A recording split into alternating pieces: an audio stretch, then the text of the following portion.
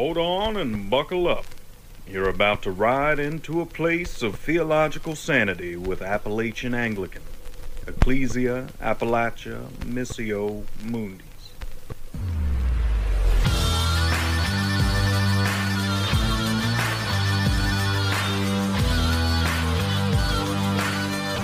Good morning, Appalachia.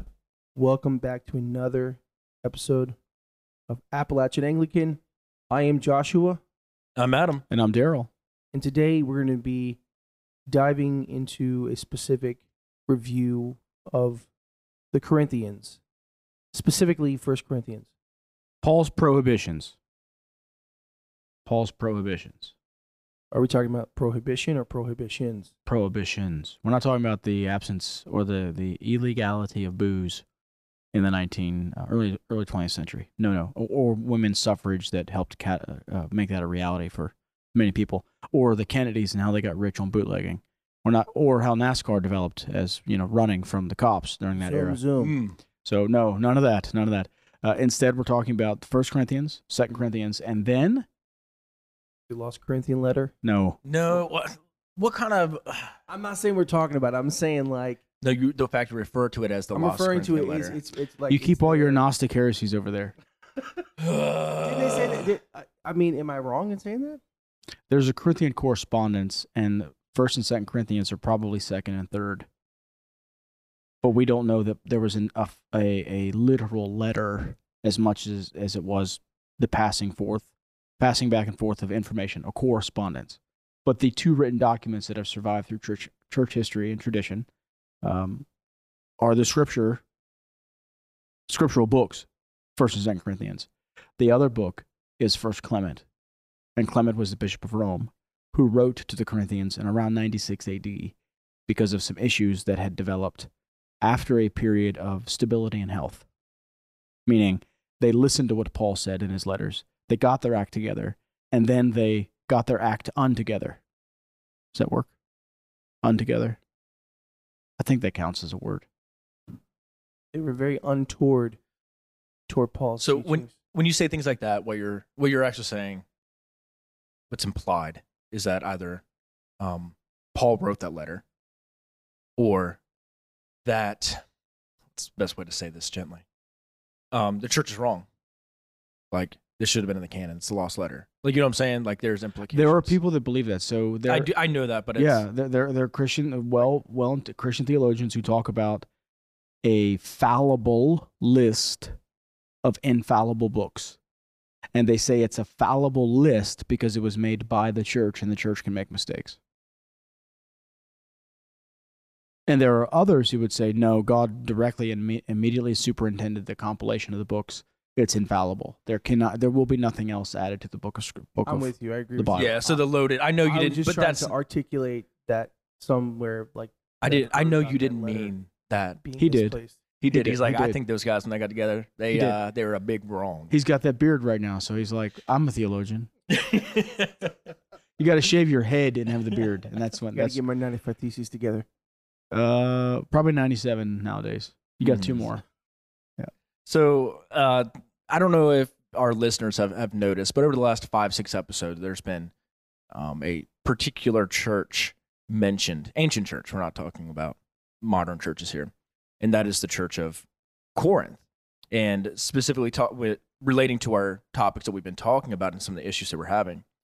And I think the best way to segue us into that is to get a little bit of an Old Testament story here. There we go. Story time. Nathan the prophet, and he goes to King David, and he says, let me tell you a story about this rich man who took a poor man's lamb. And Oh, that's bad. what do you think should happen to him? He's like, oh, he should be punished. King David responds, but he should be punished. Nathan goes, you are that man. And when we're looking at the Church of Corinth, I think what we're really drawing from is we are that church. Yes. We are. In a lot of ways, in the issues that we're having, in the problems that we're having. And I think Paul would be writing a very similar letter to us as he does to the Corinthians, talking really specifically the Church of American Western civilization. You know what I think the difficult part is? One of the difficult parts with that is when you think about what would the apostles say today? Well, clearly they would say what they said. That's one point. But there's such a false understanding, not false.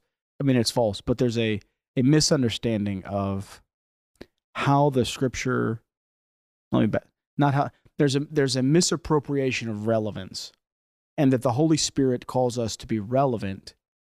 And what that means, the intentional understanding behind those kinds of statements, is often we need to change the doctrine or figure out what scriptures apply and what scriptures don't. So you can't even ask the question, what will Paul say or Peter say, because they were only raised up for the generation that they lived in.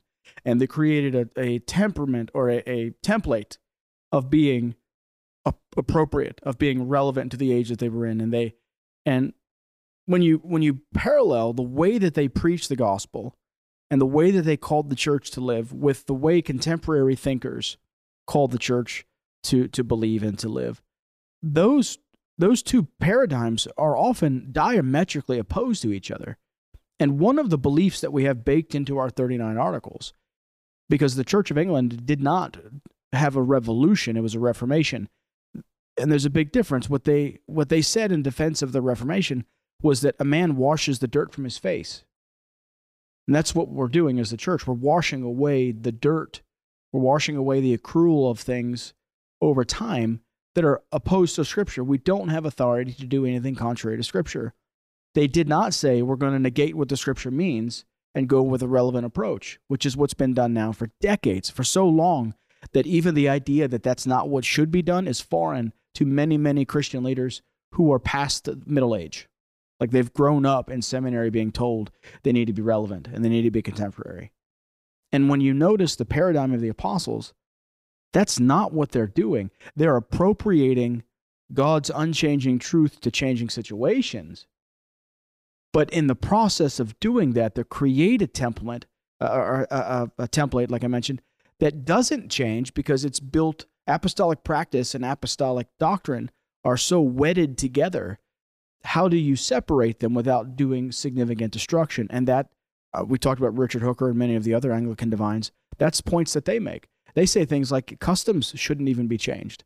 Unless the custom is in violation of Scripture, don't even change the customs. If it's a long-standing custom, don't change it. Well, what we're going to look at today is Paul's prohibitions. What are the things, and we'll just work through 1 Corinthians chapter by chapter, because that's essentially what you can do almost, segment by segment, but some of those segments are by chapter. What are the things that Paul specifically says don't do? And I think this is going to, for some people, it's going to be like, wait, I thought that was just for then. Mm-hmm. But I'm not aware of anything that Paul is prohibiting that was acceptable in the church up until probably 50 or 60 years ago. Yeah, and I think you brought up specifically Anglican thought, really. Classic Anglican thought starts at perfection and works its way out. Yeah, we start from what the Scripture says as the ideal and say this is the truth that must be. We recognize this is what's not the experience of God's people on the ground, but we don't change the ideal. Exactly. We reason from what Scripture says to where we are, not the other way around. And I think that's what Paul does here, and part of why he's so disgusted is because he starts at that ideal. He does. Like his correction is always gospel. This is the gospel. This is the gospel correction. This is what should be. This is what ought be, and it's not. Like, let's fix this. Right. When there's been many theologians through Christian history who have pointed out rightly that Paul's understanding of the church is intrinsically, essentially, fundamentally tied up in his understanding of Christ. And how does he come to know Jesus? But through his experience on the way to Damascus. And so he sees Christ glorified, and it's from Christ's work, it's from his presence as glorified man, son of David, enthroned in heaven, who's Messiah, that Paul then reasons downward to the experience of the church, right? So when you open up your Bible, and our listeners, I encourage you to do this if you're sitting at a coffee table somewhere, and you look at 1 Corinthians, Paul says to them in verse 4, I give thanks to God always for you because of the grace of God which was given you in Christ Jesus, that in every way you were enriched in him with all speech and all knowledge, even as the testimony to Christ was confirmed among you, so that you are not lacking in any spiritual gift as you wait for the revealing of our Lord Jesus Christ, who will sustain you to the end, guiltless in the day of our Lord Jesus Christ. God is faithful, by whom you were called into the fellowship of his Son, Jesus Christ our Lord. Because Jesus is perfect, and he's enthroned in heaven, and he's arrayed in glory, and because baptism is the sacrament by which we are united to Jesus, Paul starts with the perfection that's in heaven. He starts with, if you want to use later theological lingo, he starts with the experience of the church triumphant. And the head of the church is Jesus. And he starts with this heavenly perfection. And you see him doing this in Ephesians and Colossians as well. So he starts with this, and he says, you've been given all of this blessing. In Ephesians, he says, you've been blessed with every spiritual blessing in the heavenly places, because Christ is in the heavens, and you've been raised up and seated with him in the heavens, right? So because he's our head, he's the head of the church. He starts there with the Corinthians. But I'm going to tell you right now, very quickly, he goes into what's the experience, boots on the ground. I mean, I read down through verse 9, verse 10, without missing a beat. He says, I appeal to you, brethren, in the name of our Lord Jesus Christ, that you all agree. So, boom, here's what you guys are. And then immediately, like Moses throwing down the law, the tablets of the law and breaking them, he just throws down the word. He's like, in the name of Jesus, knock it off. I mean, these are some significant prohibitions we're about to jump into. And we do well to recognize that perspective so we don't reason the other way. We don't start with our experience and project that into heaven. We start with the triumphant church, which is realized ultimately in her head, Christ, and then we look at our experience. That's how we have to do this. So the first thing Paul prohibits is schism and division. So they're divided around the cult of personality. And he mentions specifically those that have come from Chloe's house. Chloe is she's a person of leadership influence in the church who's facilitating the meetings in her home. And he says that people from her house have come to him to tell him what's going on. So this is part of that correspondence aspect. So he's getting information, and now here's the response. Some of you are saying that you're part of Paul, or you belong to Apollos, or you belong to Cephas, that'd be Peter. And others who are like, I'm not getting in your party spirit at all. I'm non-denominational. I just belong to Jesus. So you've got this happening. Now, what happens with bringing up this distinction, because today it would go like this. I'm a Methodist. I'm a Lutheran. I'm a Baptist. I'm a Pentecostal. I think it's segregated a little bit more, because think about just pastor celebrities in today's world in the last 15 years. Not that it wasn't prevalent like the 90s or late 80s, but it's like right. You and I mentioned easier to prop them up, right? Because a lot of people can just they don't need to have TBN anymore. You have the broadcasting of social media everywhere, and anybody can have that. Right. Well, I mentioned the mainline denominational groupings because those are in contrast to saying I'm Anglican, or I'm Roman, or I'm Greek, or I'm Alexandrian. Mm-hmm. You see? So there's a difference between denominational arrangements and provinces within the one Holy Catholic and Apostolic Church. We have this in the 39 Articles, where it talks about the Church of Rome, the Church of Constantinople, the Church of Jerusalem, the Church of Ephesus. And we do right to think about the church as she is arranged provincially, or if that word's throwing people off, geographically. And so when we talk about being Anglicans, we're talking about being Catholics with a history that goes through the British Isles, that goes through the way the gospel worked itself out and converted the various pagan tribes and Celtic tribes and the Britons all through Christian history back to the beginning. When you start talking about denominations, you're not talking about provinces anymore. You're not talking about the geographic arrangement of Christians. You're talking about something else. You're talking about intentional schismatic organizations. Some of them are schismatic, and others are a kind of independence, an independent church perspective. Paul condemns that as well. So when we haven't even gotten through the end of chapter 1, but you can see how that we're not going to be able, obviously, to do this in an exhaustive way, but to say the first prohibition that Paul comes down against is the cult of personality and essentially the kind of denominationalism that divides the body instead of recognizing that the church needs to be organized as one church in every geographic place that she dwells in, that she's in. Right?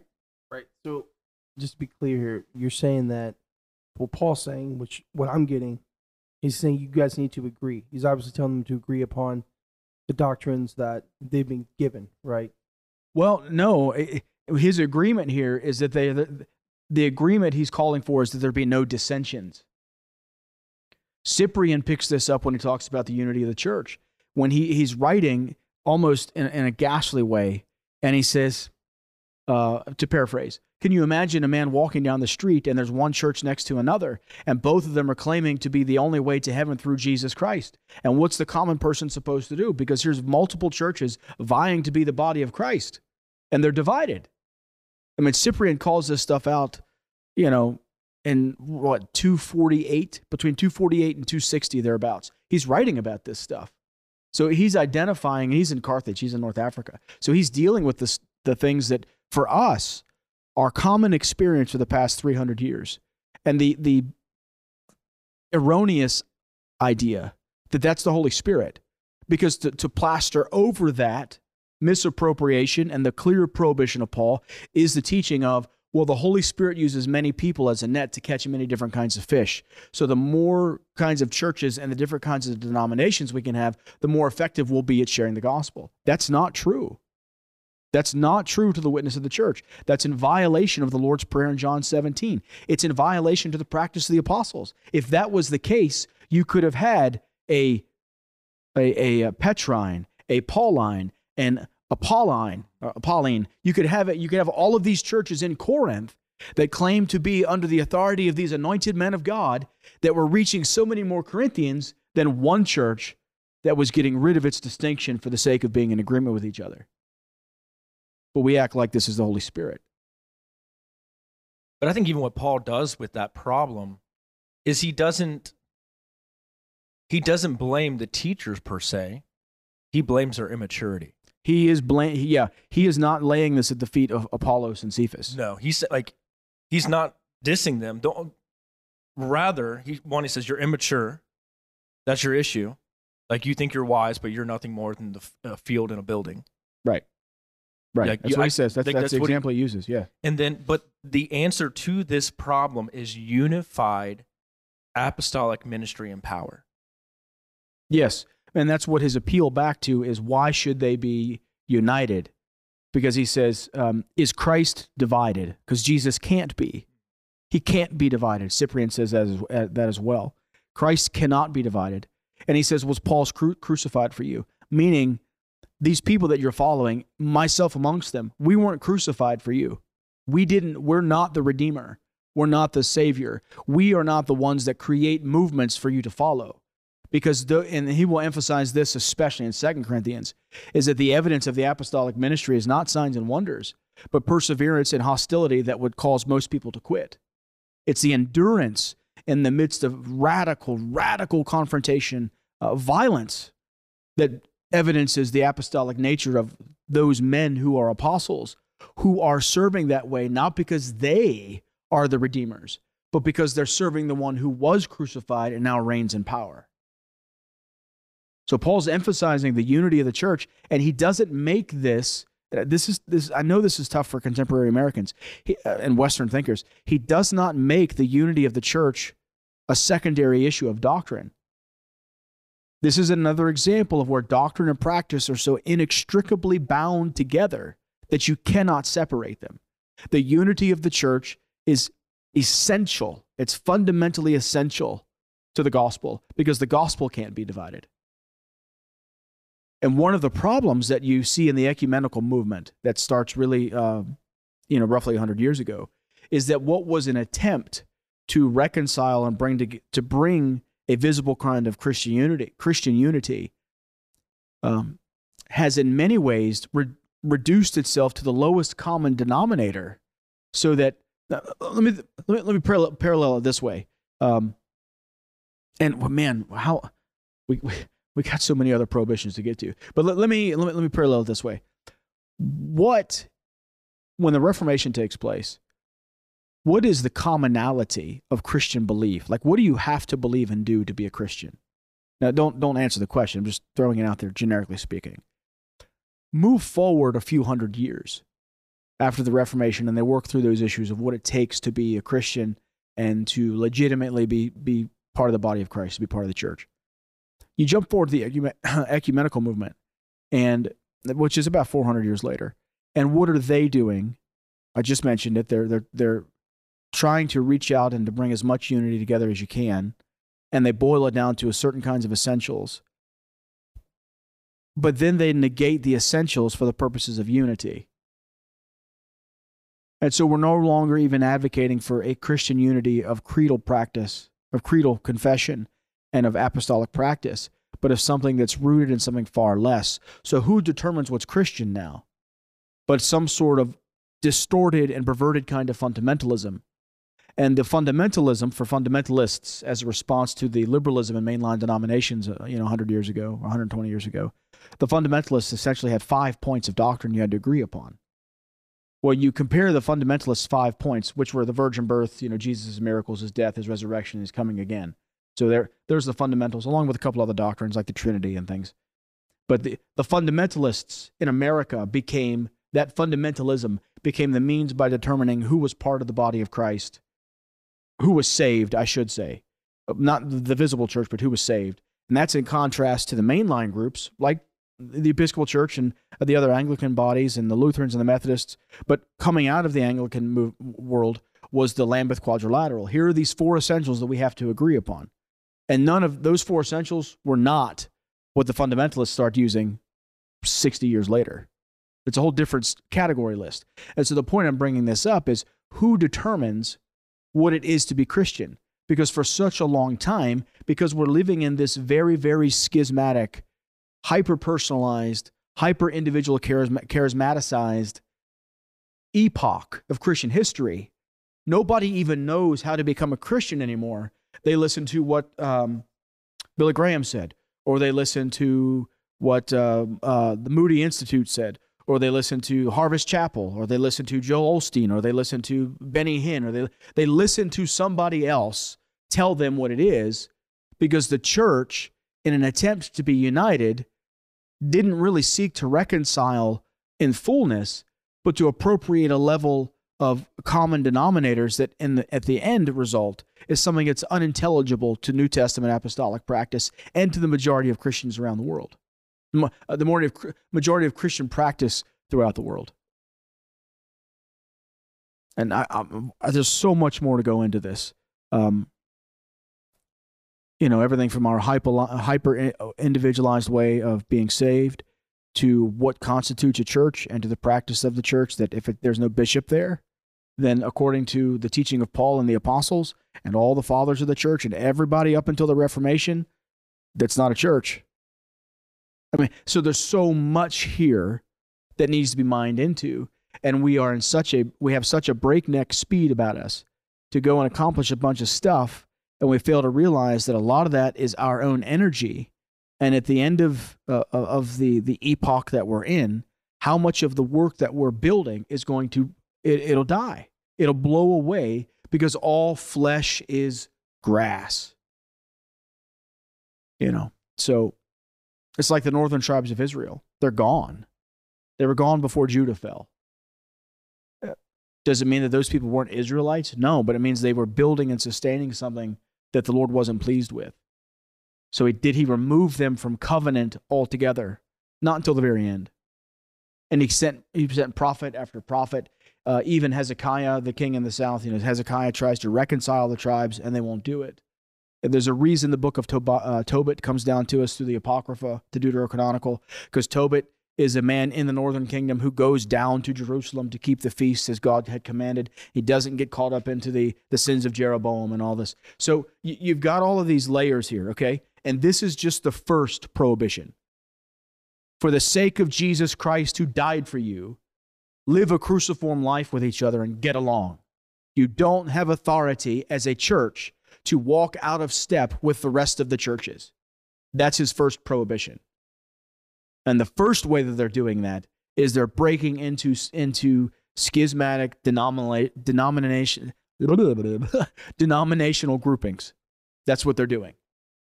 And I think this is an area, like, not just that, but he starts talking about the things they've been given. Yes. Like in this issue, whereas I think a direct application to Western culture, and America specifically, is the wealth. He's like, you've received teaching, because he hits on two aspects. He's hit it on, you've received great teaching from myself, Apollos. Once again, he doesn't get mad at Apollos. He's like, you're doing a good work. These people are dumb. And I'm going to tell them that. He's like, they've been given everything they need to succeed. They are rich, they are wealthy, and you're still not doing this thing. And he says, I'm not doing this so you're ashamed, but so you can do the right thing. Right, because that's chapters 1, 2, and 3. He's dealing with these. Well, in chapter 4 a little bit too. It's this principle of the way that they're dividing and segmenting, and he uses all these analogies, talking about how the natural man can't receive the things of the Spirit. And this is significant at the end of chapter 2, where he starts talking about this, because what has he said? But they are enriched with all the spiritual gifts. They're not lacking any of them. And when to jump forward to the end of chapter 14, they're operating in spiritual gifts quite powerfully, very powerfully, so much so that they believe they have authority to do what they please. When you read these two sections of text, segments of the first 4 chapters and then the end of chapter 14, you read them together, you get a very comprehensive picture of what's going on, how they're dividing and segmenting because they believe that they're anointed. Well, Paul says you are anointed. You have received gifts, but you need to live a cruciform life. One of the ways that the church has done this through history, lived this principle out, is that the more anointed somebody was, like the more powerful their spiritual gifts, even the phenomena, like if they're a stigmatist or something, but the more pronounced the charismatic nature and qualities that they had, the more they were kept away from public platforms and the limelight. The more they were forbidden to be out in front of the people, because the pride of Lucifer was his downfall. And notice that when the scripture talks about the devil, and it talks about him being, the bright morning star and the anointed cherub that covers, who walked amongst the fiery stones in Eden, and he's this beautiful creature. The scripture never says he wasn't beautiful. It never says he wasn't beautiful. It says he was proud and he wouldn't serve. And Paul is calling attention to the practice of the Corinthians of how carnal they are, and that they're engaging in practices that's like the angels of light, who are really demons. You do have this anointing, so you better live a cruciform life, just like me. That's what he's saying. So you put those pieces together and you start to see this picture that's emerging, and he's calling them to unity and wholeness, because the natural man can't receive the things of the Spirit, because the things of the Spirit say you don't advance yourself, you submit and you serve the church, and you stay in step with what the church is doing across the world.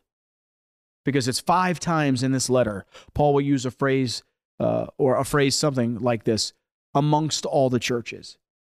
And what he's saying is the Corinthians, not only are they at war amongst themselves in Corinth, they are making the Corinthian church walk out of step with the rest of the churches. And I think he branches a lot of times that out of the idea of apostolic ministry. Yes. And what he's doing. In the idea of, this is what the church is doing, because this is what we as the apostles, we are in step with each other.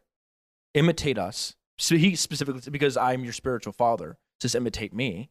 But it's derived from, you want to know how to be like all the other churches, or rather be like the church. Right.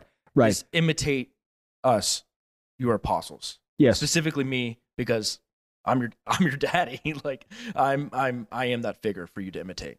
That's what he gets at here in chapter 4. He says in 4:6, I have applied all this to myself and Apollos for your benefit, brothers, that you may learn by us not to go beyond what is written, that none of you may be puffed up in favor of one against another.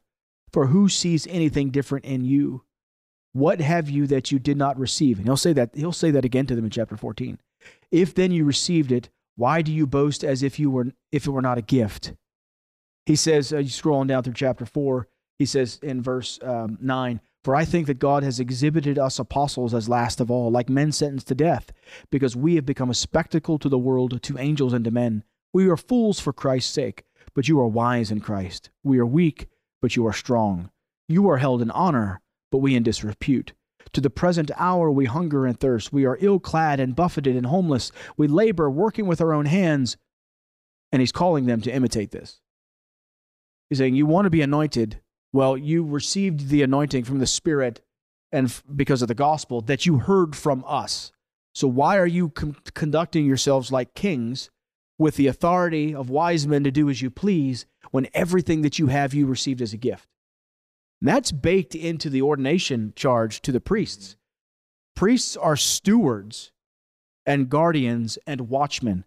Priests do not have authority to change the practice of the apostles, not bishops and not deacons. We're all recipients of what the Word of God has commanded, and we have to ensure that it never changes. And the church is called to expect that of her clergy. Okay, that's the first prohibition, all right? You got it, Josh? Check. Any other questions about the first prohibition? No, that's pretty.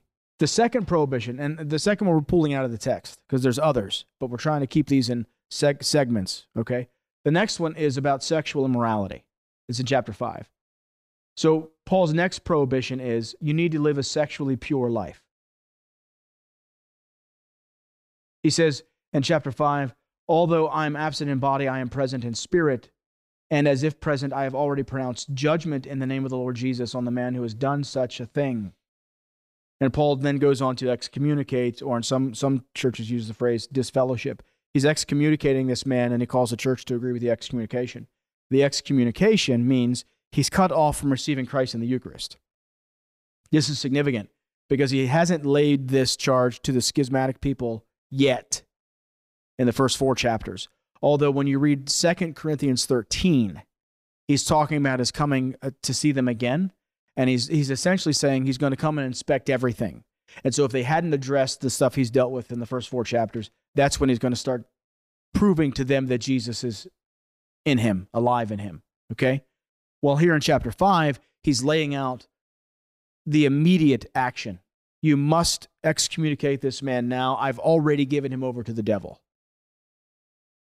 Now, this is the most severe and significant form of punishment in the New Testament, is to withhold absolution, and not just to withhold absolution, but to pronounce an act of judgment, to excommunicate from the grace that's received in the Eucharist.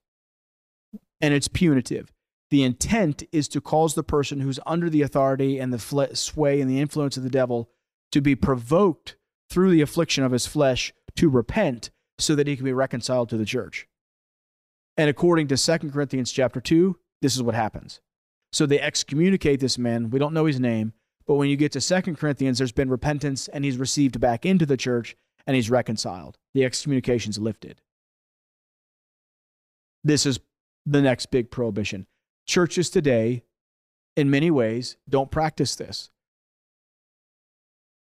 because there's a law of attrition, because we don't have any kind of church discipline to begin with. There's no serious expectation to be involved. Like, people will miss church on Sundays, Sunday after Sunday after Sunday after Sunday after Sunday, and just act like that's not a big deal. Or they won't engage in the moral expectations, like Paul's talking about here with sexuality. And so they'll engage in all kinds of heinous activities and expect it to be okay. And Paul continues this he's paralleling, or he's talking about them all together, but he's talking about the sexual immorality, and then the next prohibition is lawsuits, how they're taking each other to court. Okay? He talks about these things together and then starts to deal with principles about what the church is as the temple of God. So he's saying there's one temple at the end of chapter 6, and you're that temple, and you're filled with the Holy Spirit. So you don't take Christ and unite him to a prostitute, kind of throwing back to the immorality issues in chapter 5, and then also dealing with the way that they're sinning against each other by taking each other to court. He's saying, why not rather be wronged? I.e., go back to what he says in the previous chapters. Why not live a cruciform life? Because everything you have, you received as a gift. So he's pulling all of this together, and he's teaching them the principle, as he says in 6:12, all things are lawful for me, which is probably something they've said in the correspondence. But then his response is, but not all things are helpful, or not all things are beneficial. All things are lawful for me, but I won't be enslaved by anything. So Paul's saying there's, as we talked about last week, the altness of God, there is an intended purpose to everything in creation. And the intended purpose for the body is not to obey sexual passions. It's not to obey gluttonous desires, and it's not to obey greed and idolatry, to fight to keep things that are, your properties and things like this. So he's dealing with this head on again. And he kind of morphs his discussion, because he takes this into chapter 7, and now he's talking again about immorality, but in a much more directive way for practical purposes about what do you do, what does a father do with his daughter? How does he set up the marriage for her?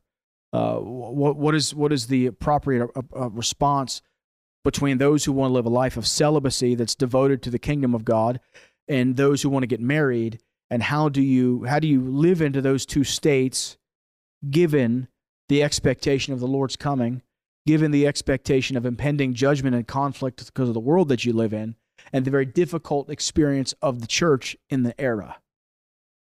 Okay, now, there's something in chapter 7. Well, before we do that, any you guys want to say anything about 5 and 6? So I think the end of chapter 5, he brings out a really interesting concept about the in and he creates the theory of in and out. Yes. There is a different standard for those that are in the church, that are part of the body of Christ. And you hit on that a lot in chapter 6 on the practical application of that, and really just why. Because of who we become, the ontology of like salvation and what happens. And he goes to the point where he's like, don't even eat with the brother that is immoral. And he doesn't just say sexually immoral, he does expand this. But I think one of the things he's saying is, don't be surprised when the world is sexually immoral, they're greedy. He goes on to say swindlers or idolaters. Right. He says, don't be surprised. They're of the world. They have not had a change in who they are to the very fiber of their being. They've not been united to the head in heaven. Exactly. That's right. So why would you expect that? However, if they have been, there is a standard.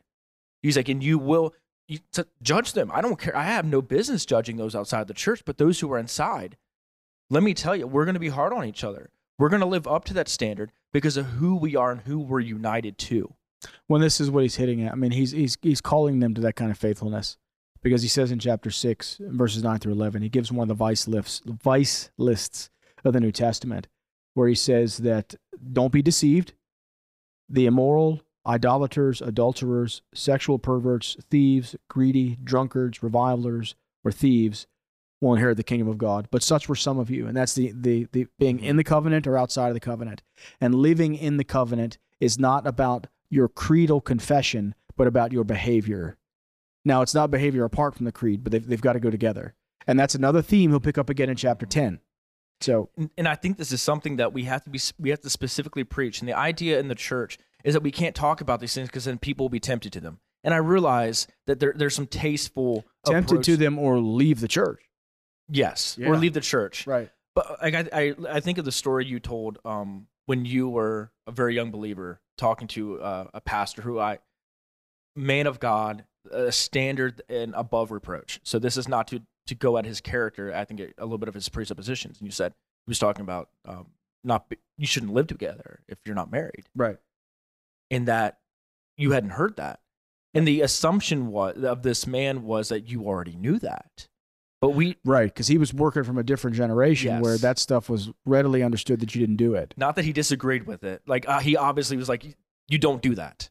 Like Right. the word, this you don't do this as a Christian. Yeah, I I was don't in. think you should do it at all.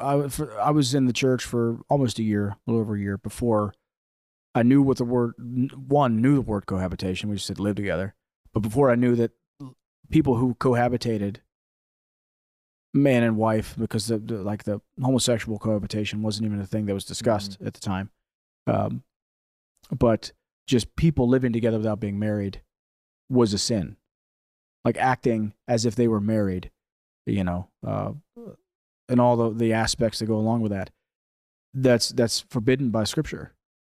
You're either married or you're not. You know, but yeah, he right. And even, I mean, I've had conversations with people who are going to churches and they're like, what do you mean today? Yeah. And all these other ideas. I think the fine line between, being tasteful, but yet at the same time saying this is wrong. Right. This is not the standard of the gospel holds us to a much higher Well, because level. there's no call to repentance in the process of people being converted. What happens in a lot of places, and this is regardless of whether it's a big church or a small church, there's such a desire for churches to grow that there's no expectation of moral transformation or because there's no belief in the power that's being conveyed through the sacrament to make us one with Christ that would call for a change of behavior and a change of thought. And I wonder sometimes, would Paul have been able to say that of many of you once were? I wonder if that sentence would have had to change. I think and say, a lot of you still are, and y'all need to fix it. I think a lot of what Paul would do in many American churches is what he does when he gets to Ephesus in Acts 19. Did you receive the Holy Spirit when you believed? And they would say, who's that? And then Paul gives them the gospel, baptizes them, and lays hands on them to receive the Spirit. So I think in a lot of ways we need to re-evangelize the church.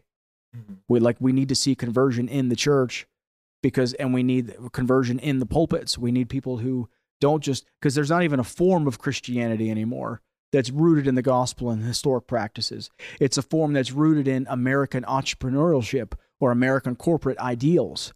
It's not rooted in the gospel. It's in something else. Even the way that we advertise church growth and development is rooted in business principles and not the gospel proclamation of crucifixion, death, and resurrection. Yeah, those aren't great, entrepreneurial strategies. Right, but they're the apostolic ones. They are. Right. Well, even down to when you were planning our church and what the Lord placed in your heart wasn't, where do I want to build my church? Where do I want to do this? Is where do I want to place the altar? Right. Because this sacramental ministry, and it's synonymous with apostolic. They're the same. That they are the same. So you see this through Paul, and it's not one. I think many times we think of sacramental, liturgical, boring, powerless. Right. Which is the opposite of what Paul's like. You want to know how I'm legit? Right. My power. He mentions that back earlier in the book. Right. It's the same thing. It's that transformation, yes, saying it's the power and it's not wisdom to the world. It's the antithesis. It doesn't mean we go out and we're stupid. We're gonna. I'm trying to think of an example. There are still objectively wrong things. You don't get a storefront spot and start doing some great music and set up some chairs and say we got a church. Mm-hmm. That's not even how they planted churches in the New Testament. That's definitely not how churches were established through Christian history. All I know is, however Paul does it, he ends up getting beat pretty bad. He does. So, something has to be different what we're doing. And I'm not against storefront churches. Don't misunderstand me. I'm just saying that the quick approach to doing things that's not rooted in the apostolic practice of calling people to participating in an active way with Jesus' death and resurrection is not how this is done the way. It's not done the way that it should be. And I think just to piggyback off of some of what Adam was talking about within the 1 Corinthians 5, about how Paul lays out the parameters. Okay, this is how we deal with people within the church. Obviously, one of the growth principles that we talk about here at Church of Ascension sometimes it's discipleship. Proper discipleship turns, evangelizing people the right way who are Christian helps in the long run for you to evangelize other people who aren't. This is where the letter to Clement would speak. We're not ready to get into that exactly yet. Maybe we'll have to do that as a separate episode. But this is where Clement speaks to that because Clement's writing with a few decades of time between 2 Corinthians and his letter to them, where they've gotten Paul's point and they've done it, but now they're falling back into some old ways and he's got to call them to an account again. They got the discipleship down. Okay, let me bring up something I mentioned real quickly. We mentioned chapter 7 and the practical stuff Paul says, but there's something here in the chapter I want to highlight because Paul starts to make a distinguishment.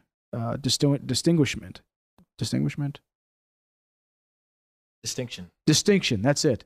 He starts to make a distinction between the command of the Lord and his command and his advice. He differentiates between these. And he says in verse 40, at the end of chapter 7, but in my judgment, she is happier if she remains as she is. Talking about a widow would be happier if she lived a celibate life of prayer and service to the Lord instead of going to get married again. He says, in my judgment, she's happier if she remains as she is. He's saying she's free to remarry, but I think she'll be happier. And it's his last phrase, and I think that I have the Spirit of God. Another indication that the Corinthians are saying, we have the Spirit, we have these anointing gifts, we have prophecy and power and miracles, so this is what should be done. And Paul's coming along and he's saying, I have the Spirit too, guys, and I'm going to give you a different perspective. And my perspective is rooted in my apostolic ministry and my visions of Jesus in the whole Old Testament. So, why bring it up at this point? Paul issues certain prohibitions that must be enforced everywhere, and then he presents these, and he says, here's what you can do, but I have the Spirit too. Meaning, you take very, very, very, very significant time, weight, significance of weight to what he's saying as his counsel.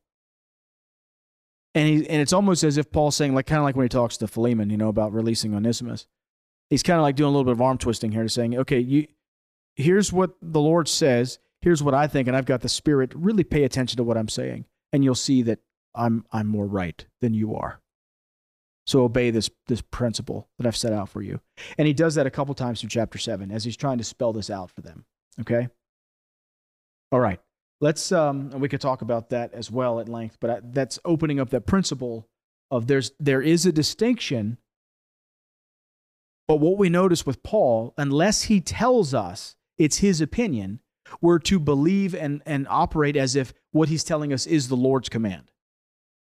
It's very, very important because there are people that rightly identify the difference between universal commands and historic commands. Well, the things that are historic commands that apply just to that moment in history, to the Sitzim Leben, the situation in life, are things that Paul says are from him. Everything else, the correct assumption based upon the trajectory of his text, of the text here, is it's the Lord's command. That's why these prohibitions we're looking at, the big ones, are universal. They're not just a couple things in an era, okay? Okay, chapter 8, Paul's next prohibition. Don't eat food dedicated to idols. Simple. But his reasoning why, right. I think is where it's not, many people would be like, oh, we don't want to associate with that, blah, blah, blah, blah, blah, blah, blah, blah, blah. That's not his logic.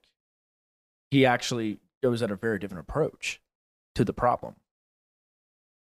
The core isn't the idols because they're not real. Is what he says. There's no God but God. Well, he says both in chapters 8, 9, and 10. So one place he says an idol is nothing. And then in another place he says that I don't want you participating at the table of demons. So there's both that are real, and both need to be weighed. And then there's also the weaker conscience of people who perceive the demons to be at every idol station. Every idol itself is a demon. And Paul says both. Both are in play.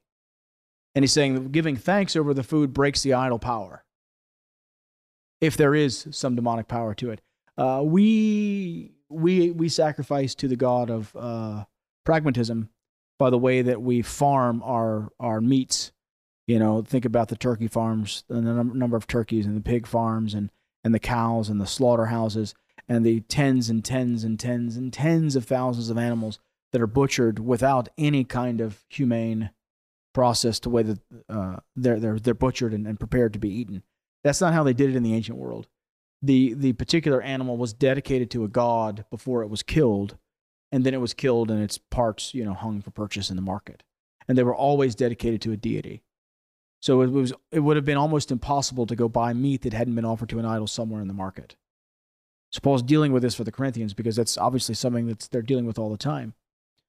We sanctify the food through the word of God and prayer, which is why we say grace. We pray over our meals, is offering it to God, even though we're not the ones who killed the animal.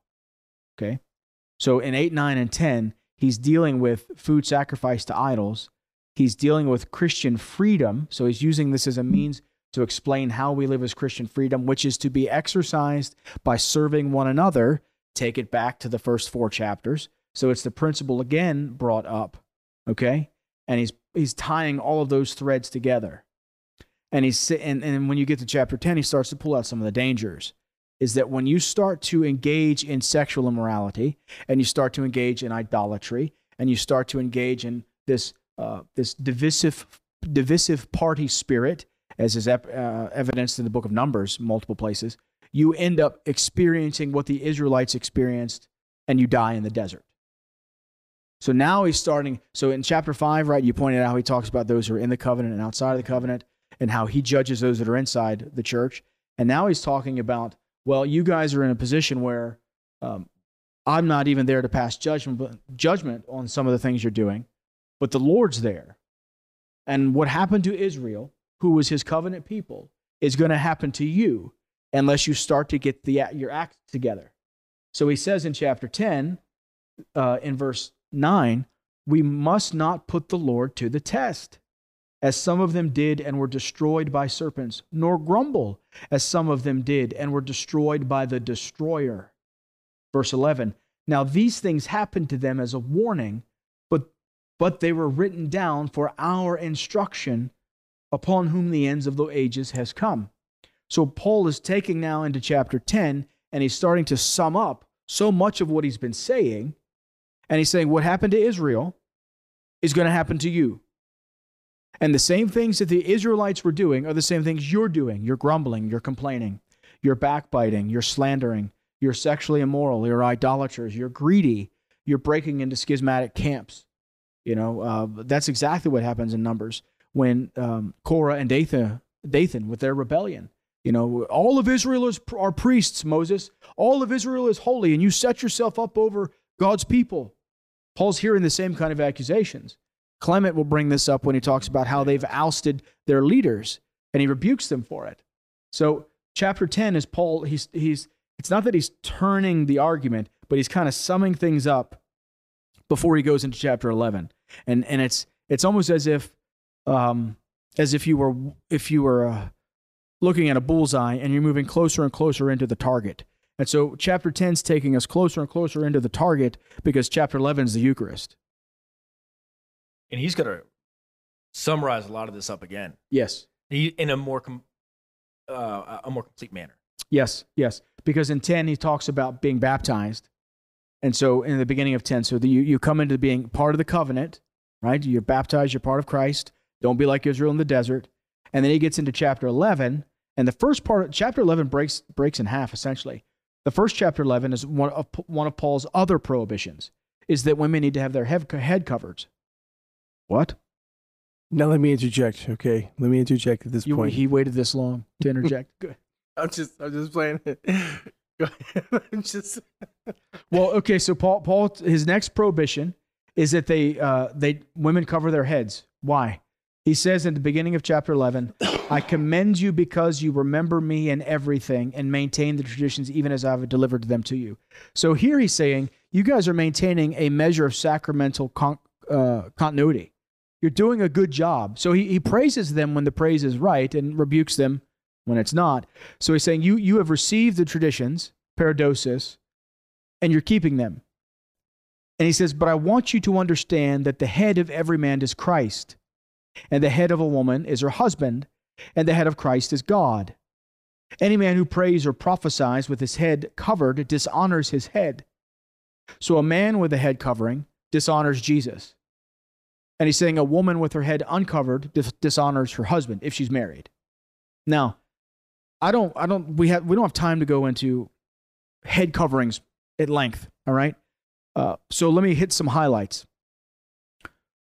People say that this argument in the first chapter, the first part of 11, is a historical thing that was rooted in the practice of the priestesses who would shave their heads at the temple in Corinth, at the Acro-Corinth, where they would prophesy with their heads uncovered, meaning their heads were shaved, and they were also prostitutes, right? So this is what's going on in Corinth. And Paul is calling the Corinthians not to be like these Corinthian priestesses. Well, there's no way to deny that. right? I think it'd be kind of crazy to denounce that. And if that was the parameter or the boundary for the practice, then you would have seen the early church leave it there, but they didn't. Case in point is that in 1 Corinthians 15, Paul talks about baptisms for the dead. We don't even know what he's talking about because it ceases so quickly. It never even spreads to the other churches. It doesn't go anywhere else. And it's gone from Christian history. Whereas head coverings don't disappear for women, don't disappear in the churches until the 1960s. And when you look at some of the stuff going on right now with TV and social, this and that, you know, what is it? It's The Handmaid's Tale or something, like it's women who wear bonnets or somehow or another being oppressed by men. Or I just see I saw the commercial a couple weeks ago and I was like, oh, okay, whatever that is. I'm not watching that. But there's this idea that if a woman covers her head, it's a stereotype or something bad. When for Paul, he's talking about authority in the church because he's talking about the traditions that they have received from him. And the head covering principle is not rooted in Paul's argument because of what they're doing there. And he has no problem citing what's going on in other places. He does it in other parts of his letters. But what he's talking about here, he roots in creation. So the practice of men having long hair and short hair, and like, well, that's just, I don't know about that. Well, go back and read Leviticus, and there's all kinds of laws about beards and trimming of beards and head shavings and tattoos being forbidden and women dressing like women and men dressing like men. And Paul's summing all of that up and is giving it now to the Gentiles as gospel, not to be a 1-to-1 ratio, but to say, here are these principles, and you have to have these principles incorporated into your life at the Church of Corinth, and to reinforce that this is not just a particular command because of the Corinthian practice of the Corinthian pagan temples, but he says that there are no other practices amongst any of the churches. He says in verse 14, if anyone is disposed to be contentious, he's talking about head coverings, we recognize no other practice, nor do the churches of God. So what I mean by not being able to go at length into more of this is that I could talk about how in the 1960s there was an intentional gathering together of women to go to church without head coverings. And head coverings were everything from veils to hats to bonnets to, all kinds of stuff. I miss the big old hat day. I think that would be a great time. Well, you had a lot of men were wearing hats up too up until the early 60s, outside, not in the church, but they were wearing hats too. I mean, hats other than ball caps have largely gone out across the culture. But this is why we don't have time to go at length into lots of stuff about head coverings. But the point that Paul's making, and this is one of his other prohibitions, there has to be hierarchy in the church, and it's got to be arranged upon the principles laid out in Genesis. And you need to keep these traditions because all the other churches are keeping them. Okay, so let's hit a pause there because we are not halfway through. We're over halfway through the book. But look at the level of prohibitions and how thus far he's dealing with everything from sexual practices to gender identity to roles within the church and in the family to unity in the church, idolatry and greed, and it's how apostolic practice, the gospel, and then the gospel and the apostolic practice, how they're so bound together you can't separate them, and how there are practices that must be obeyed amongst all of the churches, while there is a permission to particular kinds of variations. We saw that in chapter 7. But most of what's in the New Testament is not particular variation. It's universal practice. Otherwise, what purpose does it serve other than as a book of consultation that you go back to consult for something that might be appropriate? And that's how a lot of liberal theology looks at the Scripture, is that it's a book of consultation instead of the binding word of God that judges every culture. Yeah. The big difference here, okay? All right. Now, the middle of chapter 11, Paul goes into his discussion on the Lord's Supper, on the Eucharist. And here he rebukes them. He rebukes them so sternly, it's a direct contrast. So he praises them for keeping the traditions that he's given them in the beginning of chapter 11. But here in the middle, he rebukes them for not doing what they should. That they they are not following his commands, and that Jesus is judging them and killing some of them in the church. When he says that some of them have fallen asleep because of the way that they're not rightly discerning the body of Christ in the Eucharist, and the way that they're not discerning the body, meaning they are dividing against each other. He's saying some of you are falling asleep. You're dying. That's chapter 10, where the Lord's killing them. So in chapter 10, the Lord kills the people in Israel, the Israelites in the desert, because they're not keeping the covenant. This is going to sound awkward to some people, but one of the blessings for the Corinthians is that Paul doesn't say that they've died. He says they've fallen asleep. Now, the New Testament only uses the phrase falling asleep for Christians. So this goes back to chapter 1 and to chapter 3, where Paul's saying these people who are doing these things thus far, who are falling asleep by the judgment of God, are still in covenant with him, and it's through a fiery expectation of judgment, when he tries all their works and proves what they are, that they will be presented blameless at the throne. Whereas the Israelites, they died and never went into the promised land. So when you're looking at the second half of chapter 11, Paul's not saying they've been cut off from Christ, even though in chapter 6 he says that's a very real possibility. Okay? Because what happens is that Christ and the church are inextricably bound together. They can't be divided. The head can't be divided from the body. But he rebukes them for failing to recognize, to discern Christ in the Eucharist. So we've got a whole layer of prohibitions that we don't have time to mine, other than to say that this section of chapter 11 is about the Eucharist and Paul's commands on what should be done. And I would love to be at the Bible study when he went back to Corinth, because he says at the end of chapter 11, about the other things I will give you directions when I come. Would love to hear what that was. One of the beautiful things is about the Apostolic Fathers is that when you read 1 Clement, you get an idea of what some of those things would have been. And you see how they're not contradictory to Scripture, but they help fill out the things that Scripture alludes to. They're like, what was he talking about? And you read the other guys that Paul, discipled, and you can see it. Okay, the end of chapter. So starting in chapter 11, chapter 11, 12, 13, and 14 is one major segment of text. Now they break into much smaller groupings, but when I say a major segment of text, what Paul is directly addressing with his prohibitions are now really rooted around public worship. So in chapter 11, when he talks about a woman prophesying, so preaching or giving prophetic gifts, so Paul's acknowledging that women are anointed by the Holy Spirit. I mean, Chloe's household has sent the delegates, and that they have the Spirit, that some of them are married, some of them are widows, and some of them are young, and they're declaring the word of God with the power of the Holy Spirit upon them. And he's saying, here's how that has to happen. Women who are married need to cover their heads, right? That's 1 Corinthians 11.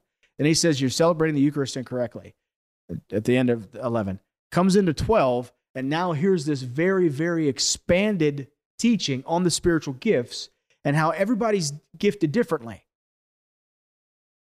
And so how do you bring about different gifts in a measure of unity? Love, chapter 13. Tie it back to chapters 1, 2, 3, and 4. See how all these tie back in together and their connectedness. Okay? My concern is, as people are listening, for those of you that are listening and are still here with us, there's too much of explanation of Corinthians here go back and re-listen, my friends. Go back and re-listen. Because there's a lot. Yeah, we're hitting Paul's prohibitions because we, as we opened this with, when you opened it with David and Nathan, we rebuke the Corinthians, but we're exactly like them. Mm-hmm. Chapter 14, Paul goes into spiritual gifts again and lays out prohibitions. At the end, and he talks about 1 and 2 and 3 prophesying and the others judging. So he's laying out how to work through this stuff he's describing in chapter 11, the first part of 11, right?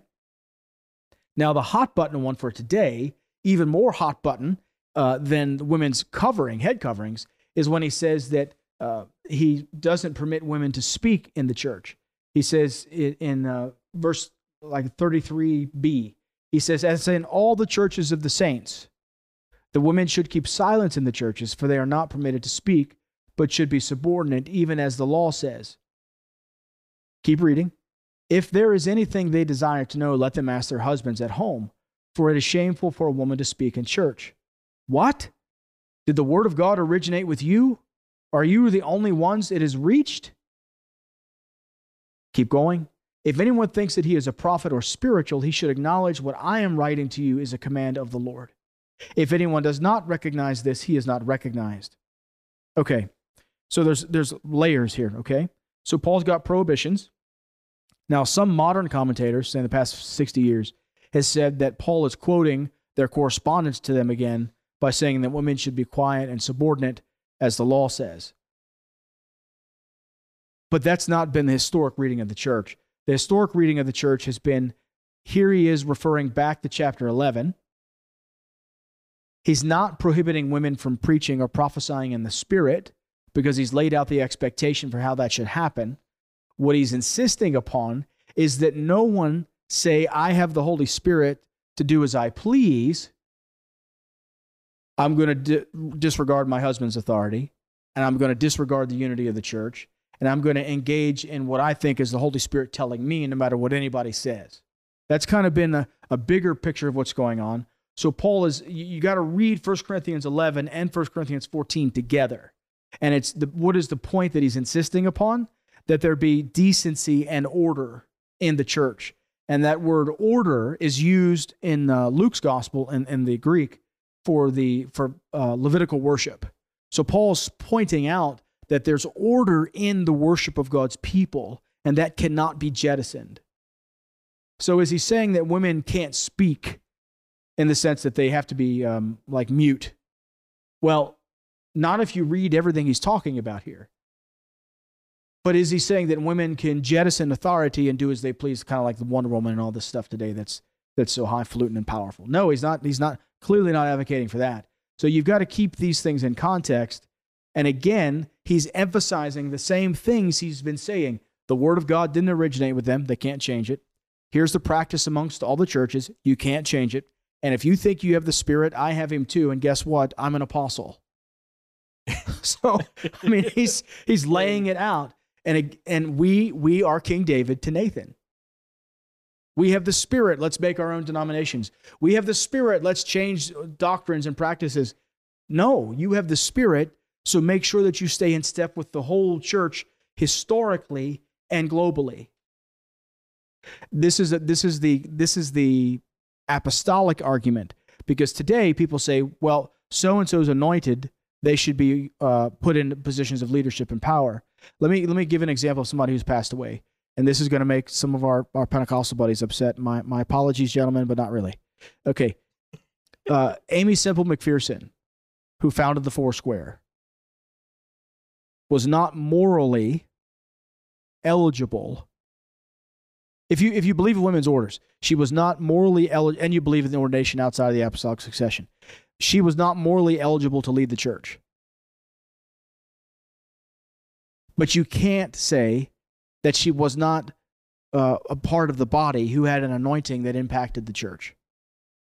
And we make the we categorize incorrectly. We say, like the judges, like the Corinthians, this person is anointed, they should be in charge. And that is exactly not the case. That the argument's reversed, it's backwards. That's not how it should be. Okay? We'd have to come back and talk about this all at length again, these topics. Yes. But we're hitting Paul's prohibitions and how we don't want to be Corinthian. So here's my biggest, and this is a little bit more detailed, is how do we marry the two ideas together that he tells these women not to get married if they're already widows? It's better for them not to. However, he here tells them to submit to their husbands.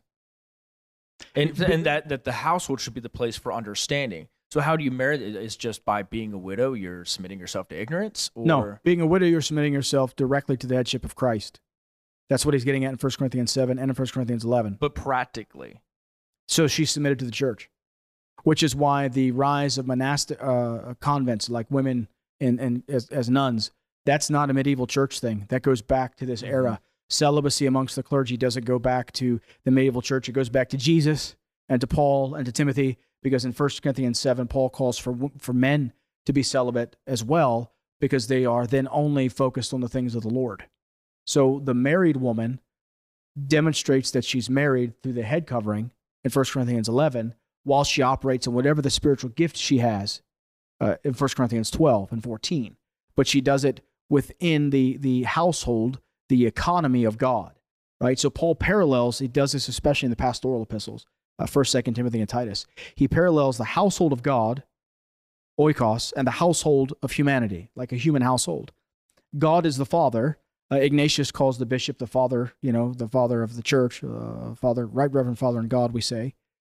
So there's a parallel between households and headship. And so the woman who's not married, her immediate head is not her husband anymore. Her head is Christ. And so how does she serve Christ? But by serving in the church and the authorities in the church. Yeah, and I think he even brings out the entire quote he talks about. It would be better on the day of judgment. Yes. When he talks about it. So yes. I guess that does make sense. I mean, if their next immediate cover is Christ, there's that is not a unidirectional. That is I think a bidirectional. Well, this is why in Timothy, Paul says that widows of a certain age who have washed the saints' feet are only those who are eligible for financial help. What he's saying, when you read him in context with his other letters, he's saying the women who have obeyed the commands and lived lives of devotion to the church, serving the Lord as widows, they're the ones who receive the help from the church. Mm-hmm. The others need to be cared for by their families. So he's paralleling the household of God, the church, and the household of people, households within the church. And the same lines, parallel lines that organize one, organize the other. And that's the whole thing about headship and why it gets into something specific like coverings and hair length. I mean, if you preach a sermon on hair length today, people think you're crazy. Like, that's legalism. I can do what I want. Jesus had long hair. Listen, can you hear the sigh? I hope that got recorded. Sigh. Like, we're missing the whole point, right? What is the Spirit of the Lord saying? What has the church always done? And if that's your contention point, there's a bigger problem at hand. Because Paul gets very specific. So, we've talked about what he says. He talks about who you can eat with. Yeah. He talks about what you can eat while you're eating. He talks about what kind of articles of clothing to wear, what kind of haircut to get, how to do church specifically. He doesn't pull any punches, and I think his direct approach to these prohibitions is unique to Corinth, like in how much he's giving and how specific he's being. Oh yeah, he doesn't get this way with the other churches. But the significant part is that when he mentions all the other churches, he's saying this is what they're doing. You need to do what they're doing over here and over here and over here and over here. And he talks about Jews and Gentiles in the letter. So this isn't even like a Jewish or a Gentile practice. This is a practice of the church. So when you go to read Peter talks about the church being a chosen people, a royal priesthood. One of the words he uses for chosen race, ethne. The New Testament calls the church an ethnic people. Don't define ethnicity according to modern secular standards that's just a few hundred years old. Ethnicity begins when God creates Israel, because he distinguishes Israel from the goyim, the nations. The distinctions carried into the New Testament, so that the early fathers talk about Jews, Gentiles, and the church.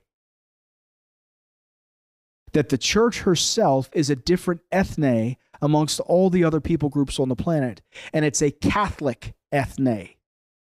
And that Catholic people, that Catholic ethnic group, is composed of people from every geographic province you can imagine. And the prohibitions that Paul lays down for the Corinthians are prohibitions that we better pay attention to. Otherwise, we are the Corinthians, and we will fall in the desert, no matter how anointed we are. I think we've done a great job of covering the first portion of Corinthians, the first letter of Corinthians. Yeah, we talk about second and prohibitions as it relates to those. I'm Joshua. I'm Adam. Thanks for listening to this whole thing. And I'm Daryl.